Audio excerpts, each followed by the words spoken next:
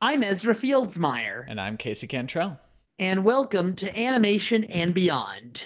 And on this episode, we're talking about another famous animated franchise, Scooby Doo. Yup, that's right. We're talking about it because it's been around for 50 years, and recently there was a new Scooby Doo movie. Yeah, which you've seen. Yeah. We'll be talking about that closer to the end of the episode. But yeah, so we're going to be walking through the history and all the many spin offs of the show. But before we do, let's do an On This Birthday.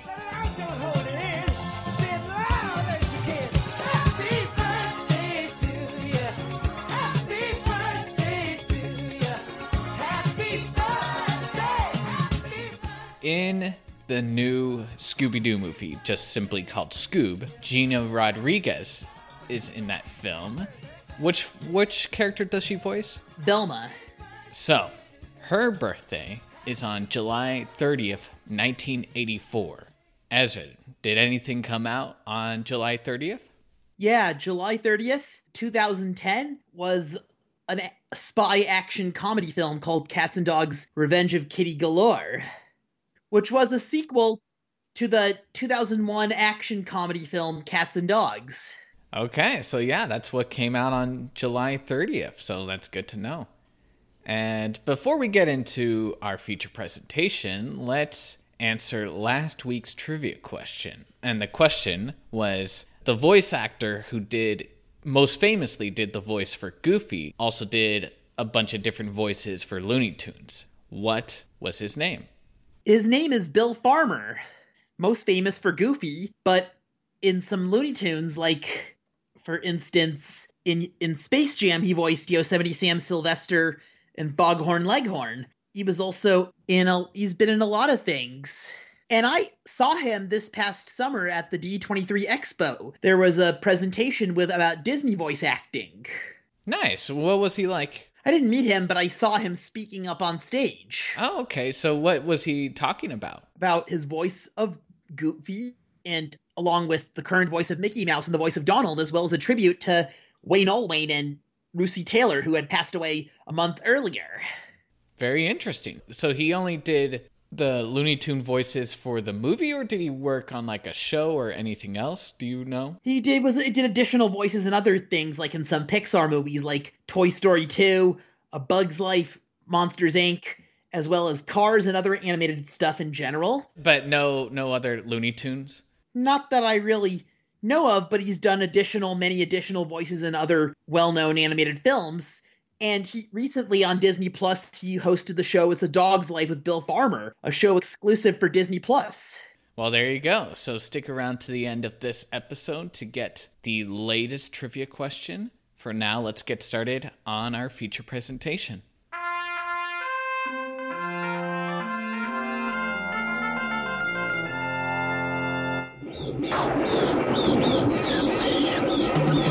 Scooby-Dooby-Doo, where are you? We got some work to do now. Scooby-Dooby-Doo, where are you? Scooby-Doo, as you said, it's been around for 50 years. Yeah. And it has had a lot of spin-offs and reboots and movies and all that sort of thing. I think last I checked, it had, I want to say 13 different shows for just the franchise, and that's just shows. That's not including movies made for TV films. It was a show originally from 1969, produced by Hanna-Barbera, which has been known for producing many classic cartoons, such as The Flintstones, Yogi Bear, Snagglepuss, Huckleberry Hound, Top Cat, Wally Gator, as well as The Jetsons, and they were all known for being in the style, I'm saying, with the way they looked. Yeah, very similar style. And that's something I noticed, watching Scooby-Doo as a kid, the way I would describe its animation style. It's very simple, very rudimentary. Like comic strips in newspapers, that's kind of feeling that I got. Obviously, there's movement, so it's not just static images, but it's very simply drawn. Yeah, I know. And something I found interesting about its history when I was reading up about it is that Scooby-Doo was in some ways a response to these protests and complaints that were coming from parents who felt like cartoons at the time were becoming too violent. And there's one group, actually, the Action for Children's Television. They basically successfully lobbied to have a bunch of different shows canceled. So I think it was it CBS? Yeah, it was CBS was trying to come up with a replacement, and Scooby-Doo was born out of that. Interesting. Scooby-Doo, the first show of that long-running media franchise, was called Scooby-Doo, Where Are You? As the name suggests, that's where the iconic Scooby-Dooby-Doo, Where Are You song we all know came from. What was a typical episode of this show like? That had Scooby-Doo along with his best friend, Shaggy, along with Fred, the leader of the gang, along with the two ladies, Daphne and Velma, who go on mysteries and places that are kind of mysteries, and the vehicle they go, that car that that Fred drives is called the Mystery Machine. Yeah, and it's like a super psychedelic looking car, like in terms of its paint and design. I know, like a Volkswagen. Yeah, so they're like these kind of almost like private detectives who go into these situations where there's usually some kind of supernatural element. Like there's a ghost that shows up, or there's some kind of monster that's terrorizing a town. And they come in and try to figure out what exactly is going on. And it's very cookie cutter in ways, because every single time, it turns out, oh, it's actually just some person dressing up as a ghost or a monster or whatever who is trying to scare people away so that they can, I don't know, get the treasure that's secretly buried there, or buy the place on the cheap or something like that. It's these very over-the-top kind of schemes that these villains have. And they always end with the same catchphrase, I suppose. Yes, might have gotten away with it, too. If it wasn't for these blasted kids and their dogs. Blasted meddling kids. And it would have been mine if it hadn't been for those meddling kids. And I would have made millions if it hadn't been for you meddling kids. Meddling young fools. They've gotten away with a king's ransom. I know, I remember. I know that the title character and the protagonist, Scooby-Doo, his full name is Scoobert Doobert Doo. And Shaggy's real name is Norville Rogers. And later, I remember Scooby-Doo, there was later series, Scooby-Doo has a nephew named Scrappy-Doo. Yeah, it's actually kind of interesting to see the evolution of the show. So the initial runs of the show had the four human characters and Scooby-Doo. And then I want to say in the late 70s and 80s, they kind of reworked that setup so that it was just basically Scooby-Doo, Scrappy-Doo, and Shaggy who just go on adventures. And it wasn't so much necessarily about solving mysteries as they just happen to be in a certain place. I know. I imagine that you watched these shows as a kid. What do you remember from watching these shows? They go on missions. They were known for being creepy and freaky and scary, but I never actually found them the scariest things to me. That's an important point, is that even though they're dealing with ghosts and goblins and ghouls and all that sort of thing, it's never really actually scary. The horror is actually played up more as something humorous. It's a very silly show. It doesn't really take itself seriously. Even the mystery element, it's always very over the top. Like, it's just a fun thing for kids to watch on Saturdays. Classic Saturday morning cartoon, I remember. Do you know what shows were inspired by Scooby-Doo that came after this? Like, for instance, I know, like, after Scooby-Doo, Where Are You? I think as the decades went on, there came later shows, like the new Scooby-Doo movies, the Scooby-Doo Show, Life Olympics, Or Laugh and a Olympics. Laugh Olympics, yes, and a bunch of others that they did.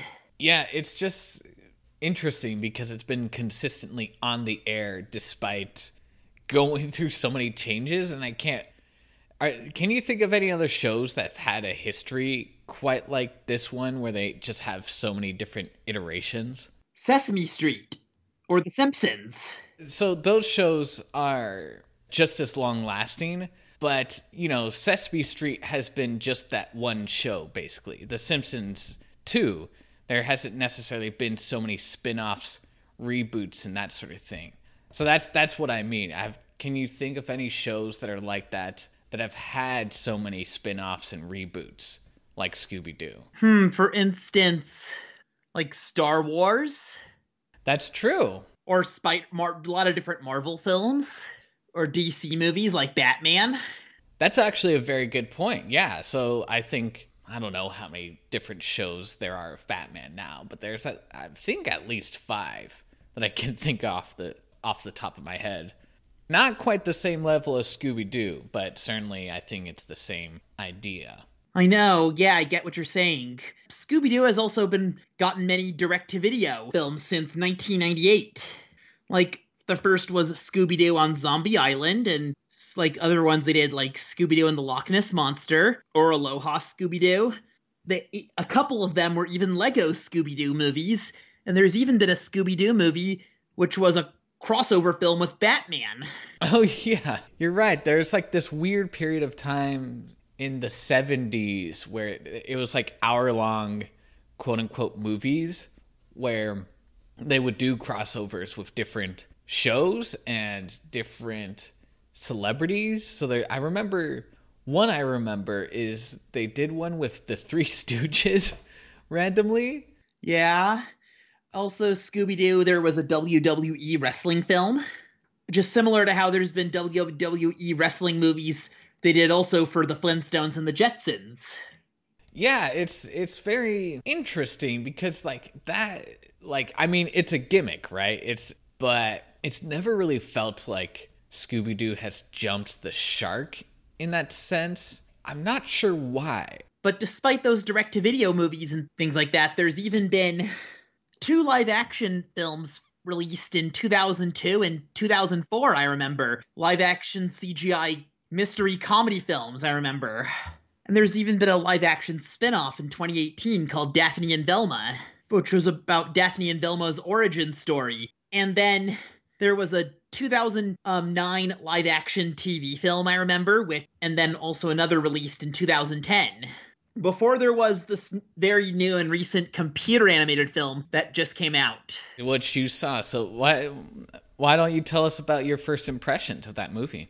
I thought it was really fun and creative and funny, and it was also a fun modern take and a fun animated film. And I know it was unlike the first 2, which were live action. This one was fully computer animated. It's also the first of a Hanna-Barbera cinematic universe that they're possibly doing.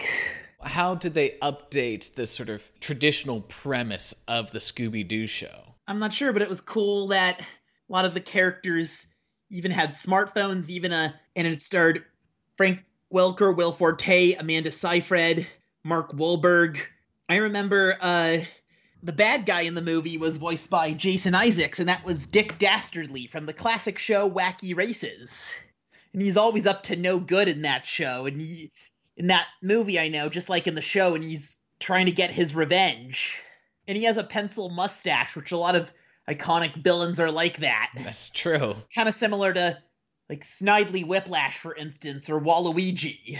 It's a very interesting trend, it seems, among supervillains, that if you're a supervillain, there's a good chance you have a pencil mustache.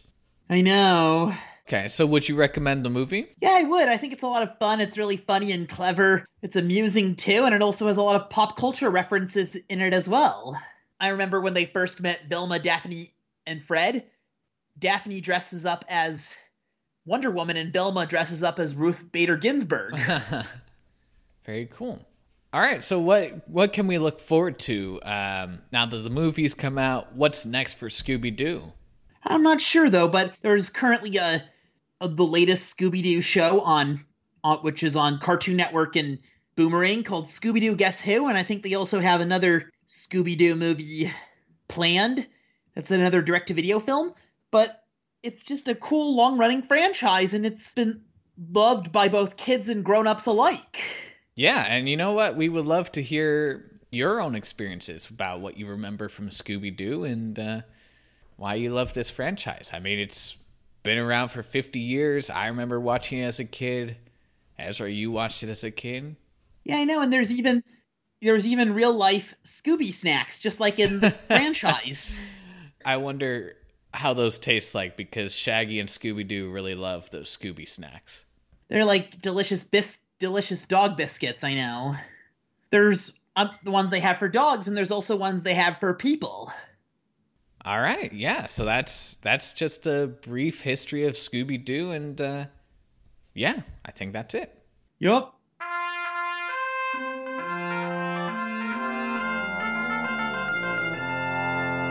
Thank you so much for listening.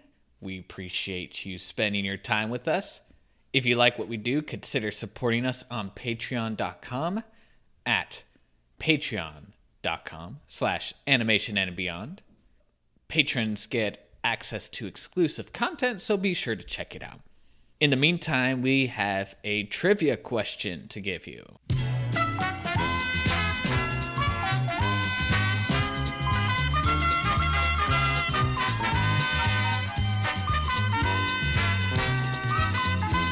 In the early 1970s, Scooby-Doo had a crossover with another spooky animated franchise. Do you know what that is? If you do know what it is, give us a shout on Facebook or send us an email at animationandbeyond@gmail.com. Thank you for listening, and we'll see you on the next episode of Animation and Beyond. Bye! See you later.